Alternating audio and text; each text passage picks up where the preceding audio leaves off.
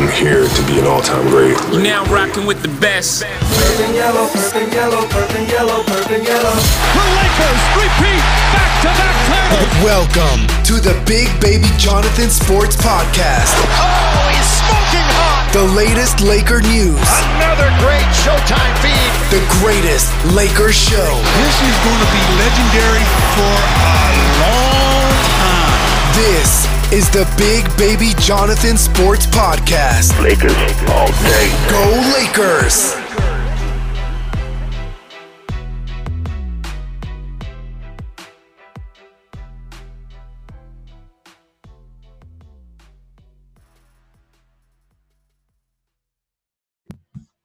What's good, everybody? It's your boy, Big Baby Jonathan here. Welcome to the latest edition of the Big Baby Jonathan Sports Podcast. I got my boy Jonathan Mathis from Sports Central Chronicle. How's it going, man? What's good, Big Baby, my man? It's always fun to jump on. I can't wait today. I'm fired up, as you can see. Yeah. In today's show, we're going to talk about The Last Dance, and Governor Newsom of California has some interesting, exciting news for us. But first, we're going to talk about The Last Dance from last night. So, Jonathan, what is your thoughts about episode 9 and 10? So give us an in-depth about your perspective of the whole episodes of The Last Dance.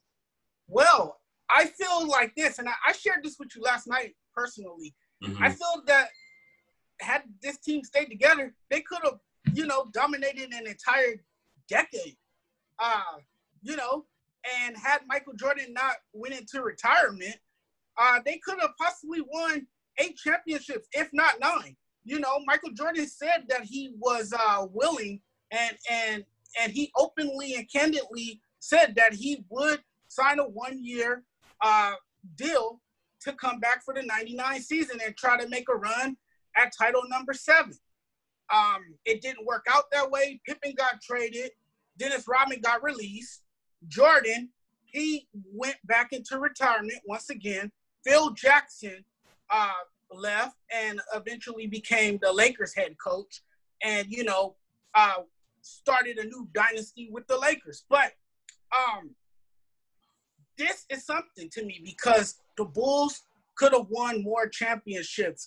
And I think Michael Jordan, if the Bulls would have came to him and said, hey, we'll offer you a 1-year deal to try to make a run for that 7th title, he would have definitely, came back for the 99 season and they would have destroyed the Spurs. I mean, that's not taking anything away from the Spurs because they had Tim Duncan, they had David Robinson. They had a very good team and a good supporting cast. Mm-hmm. But I still think you couldn't beat Michael Jordan. Michael Jordan was a fierce competitor, and we got an in-depth look on how things went down in that organization.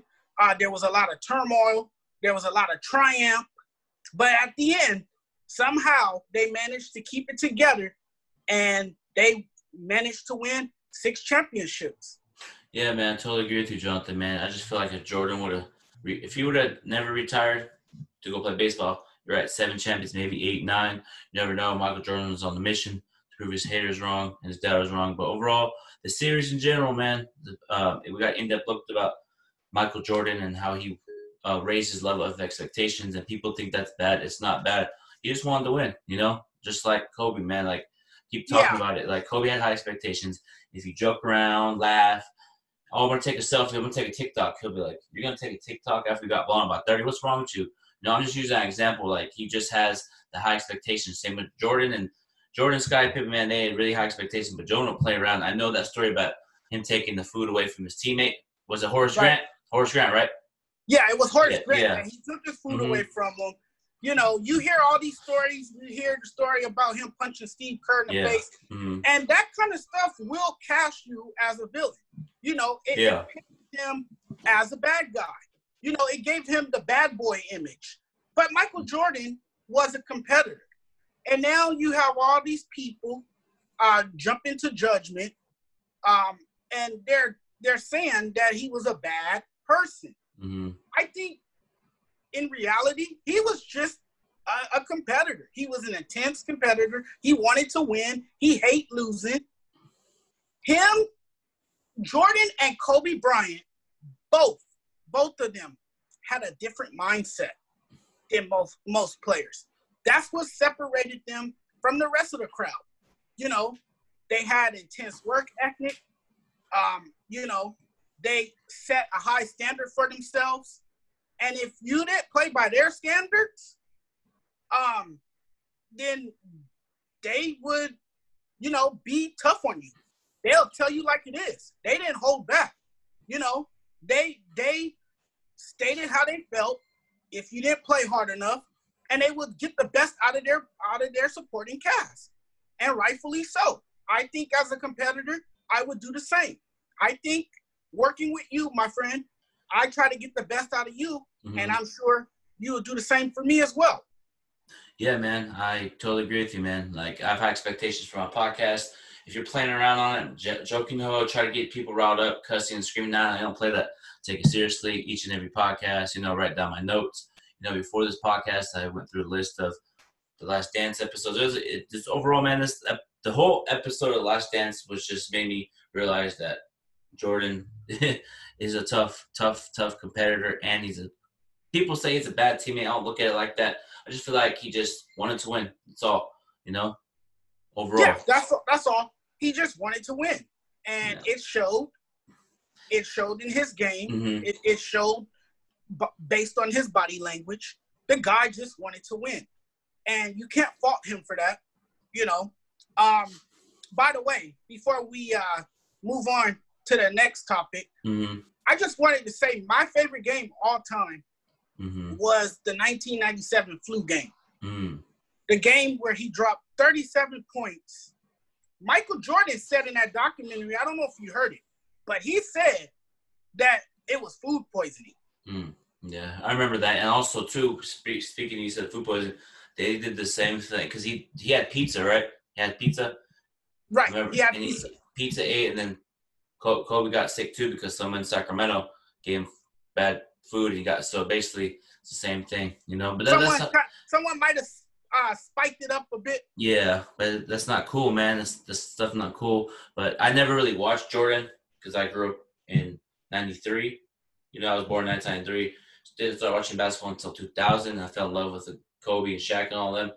But I watched highlights, man. But that flu game was amazing. You know, I watched the highlights. He did everything he could. You know, shoot the mid-range, post up, play that tough defense on you. You know, that's arguably that. When I watched it on YouTube and watched the replays and analysts, man, that was, for me, that was one of the greatest games that I've watched on YouTube. Did you see the one highlight where he dislodges the ball from Karl Malone? Yeah. Steals it, pushes it down the other end of the floor, and then he breaks Brian Russell's ankles, and then he fires up the shot. Yeah, but speaking of that, everybody's talking about that was a push-off. It wasn't, though. It's hard to say it was a push-off. That didn't look like a push-off to me. He just crossed over. Brian Russell just got his ankles broken. Yeah. Because it may look like it because I rewinded it. He crossed over, and maybe he barely went like that. It's just crazy, man. People always try to make it. People hate on greatness. That was a good move, crossover. Game over. Let's win this run. Game over. Yeah. You know, and it's crazy. You know, people hate on greatness, man. Like same with Kobe, man. People hate on him. People hate. You know, people hate on me because I do this podcasting thing. You know, people hate on me. Same here. People hate on me too. They say I suck. But it is what it is. It is what it is. But they just mad that they're not getting on the mic, you know, to podcast. You know, they're mad that I'm successful at podcasting. And they not. You know what I mean? Just the haters hate, but hey, keep hating. You know. Use it as motivation. Use it as motivation. You know, and I screenshot it on my iPad. Someone said this Laker talk show is the worst Laker talk show on YouTube. I screenshot it. Ever since then, I've just been writing more scripts down, preparation every day. So right. And what gets me are the people that say you don't know sports. Yeah, it's crazy. You know, I know my sports, but it is what it is, man. But we gotta get into the other topic that's happened today. California Governor Newsom said that all sports in California could resume June 1st if the whole numbers get better and all that, which it is. I've been researching. And what is your thoughts about that, Governor Newsom, potential sports coming back in California in the first week of June? So what are your thoughts about that? I listened to some of the press conference earlier, and you know what?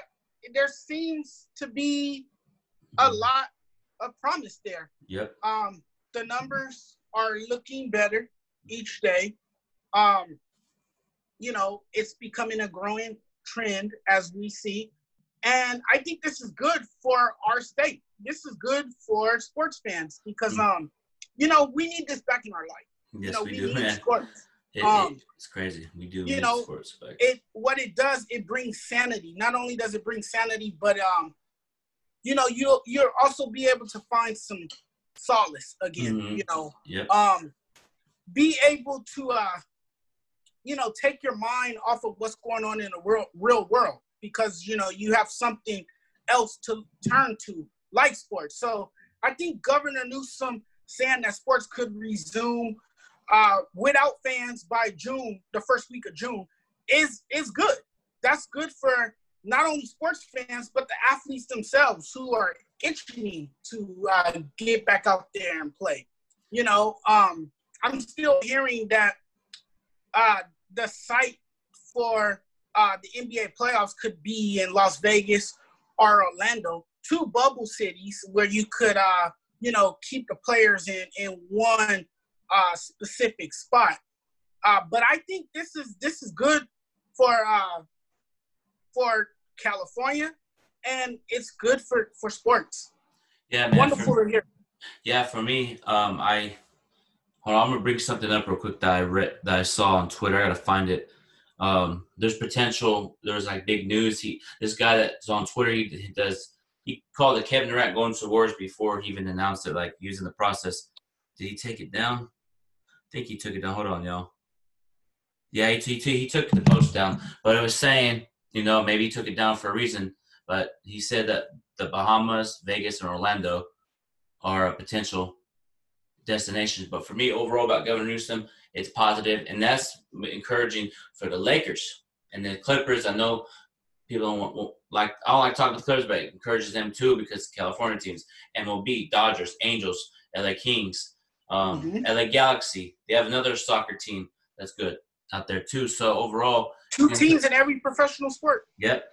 And I feel like if I heard that news, if I was a commissioner, I'd be like, okay, sports can resume June 1st, first week of June. Okay, let me announce. If I was Adam Silver, if you were the commissioner, would you rather announce it now or the beginning of June? Like for me, I'll go. For me, I would announce it right now so get the players and fans excited, you know, looking forward to something, you know. That's what I would do. I would say, okay, we're going to start doing a training camp for 1 month and actually start the season in July. Whole month, training camp in June all the way to July. You know, that's what I would do. So what would you do if you're the commissioner of the NBA? Well, you got to take baby steps here. You know, you can't move too fast just because states are starting to reopen. Mm-hmm. I mean, you still have to ponder your decision carefully. Mm-hmm. You know, you got to look at the well-being of the players. Look at everyone's safety before you, you know, you get to what's the word I'm looking for? Overzealous, and you know, try to rush the process. Just take it slow. You know, he said he was gonna give it a 2 to 4 week window before he makes a decision. So I think he's gonna use all that time before he announces the plan moving forward. Again, you have to have a safety protocol in place. You know, because if you do keep these players in a bubble, you have to think of one thing here, and that one thing is they're going to be in a hotel around hotel workers, and nobody knows where the hotel workers have been when they're not on their shifts. Mm-hmm. You know, that's something you have to think about as well. I mean, there's a number of factors that go into this before you make an announcement. So I think the announcement won't come the first week of June, despite the fact that these states are starting to reopen. You saw that Florida reopened, Georgia has reopened. A number of states are opening back the economy, which is good for not only sports, but the nation as well. You know, a lot of people are able to go back to work, you know. because a lot of people have been hurting financially, and this would take a lot of pressure off of them and a lot of pressure off of arena workers who are, looking to get back to work. But the thing is about that, no arena's going to be open. Mm-hmm. You're only going to have, maybe it might be at Disney World. Maybe it might be at one of the casinos where they host the NBA playoffs. I don't know. But, I mean, that would help put some money in some people's pockets, I would think. So I think you got to take it slow, my friend, before you, make something happen. Yeah, I totally agree with you. But if you guys are listening to the show, it's Big Baby John's Sports Podcast. And I got Jonathan Mathis from Sports Central Chronicle. We're talking about the Last Dance documentary and the news about Governor Newsom. Talking about sports can come back in June. Yeah, man, I agree with you. What you said, man. Take it slow because they say, okay, California, reopen. Boom, and then stuff happens again where we have to close it again. So they're just taking baby steps, just like Adam Silver, I think, is taking baby steps on this, But if I was the owner or the commissioner of the NBA, I would be like, okay. I would actually call Governor and say, hey, so you said sports in California may resume. So tell us a little about it to get more in depth, in depth on it, talk to other people, because I feel like I'm at the season won't come back. I feel like they're going to announce it probably next week. That's what I feel. They're going to announce it, and it's going to go be crazy once they say NBA season going to resume. I'm dead. If it breaks, I don't care if it's 8 o'clock in the morning, 9 o'clock in the morning, 7 in the morning. I will get up and break the news for everybody, for all my fans out there. There you go. That's what's up. Yeah, but I'll probably end up writing a column about it, knowing me. Yeah, but you do a good job at what you do, man. Love the content Thank and you. the writing. But yeah, so you had a story about Pau Gasol saying that Kobe could average triple-double just like Westbrook. Go ahead and tell us a little bit about that. Yeah, Paul Gasol says Kobe could have registered more triple-doubles than Russell Westbrook in today's game. Mm-hmm. I find that very interesting, but here's the thing. Mm-hmm. Kobe Bryant was one of the league's top scorers. I mean, he was a fierce competitor, and he was a lethal scorer. Mm-hmm. But when you look at Russell Westbrook's numbers, he ranks second all-time in career triple-doubles, and he's only 31 years old. And Kobe, he ended his career with just 21 triple-doubles. And that doesn't even rank in the top 10. So Kobe wasn't really a triple-double machine. He was a prolific scorer, though. He could drop 81 points. He can drop 50 points. He could score 40 points. But I know that Paul Gasol and Kobe are very good friends. And, that might be a little biased there.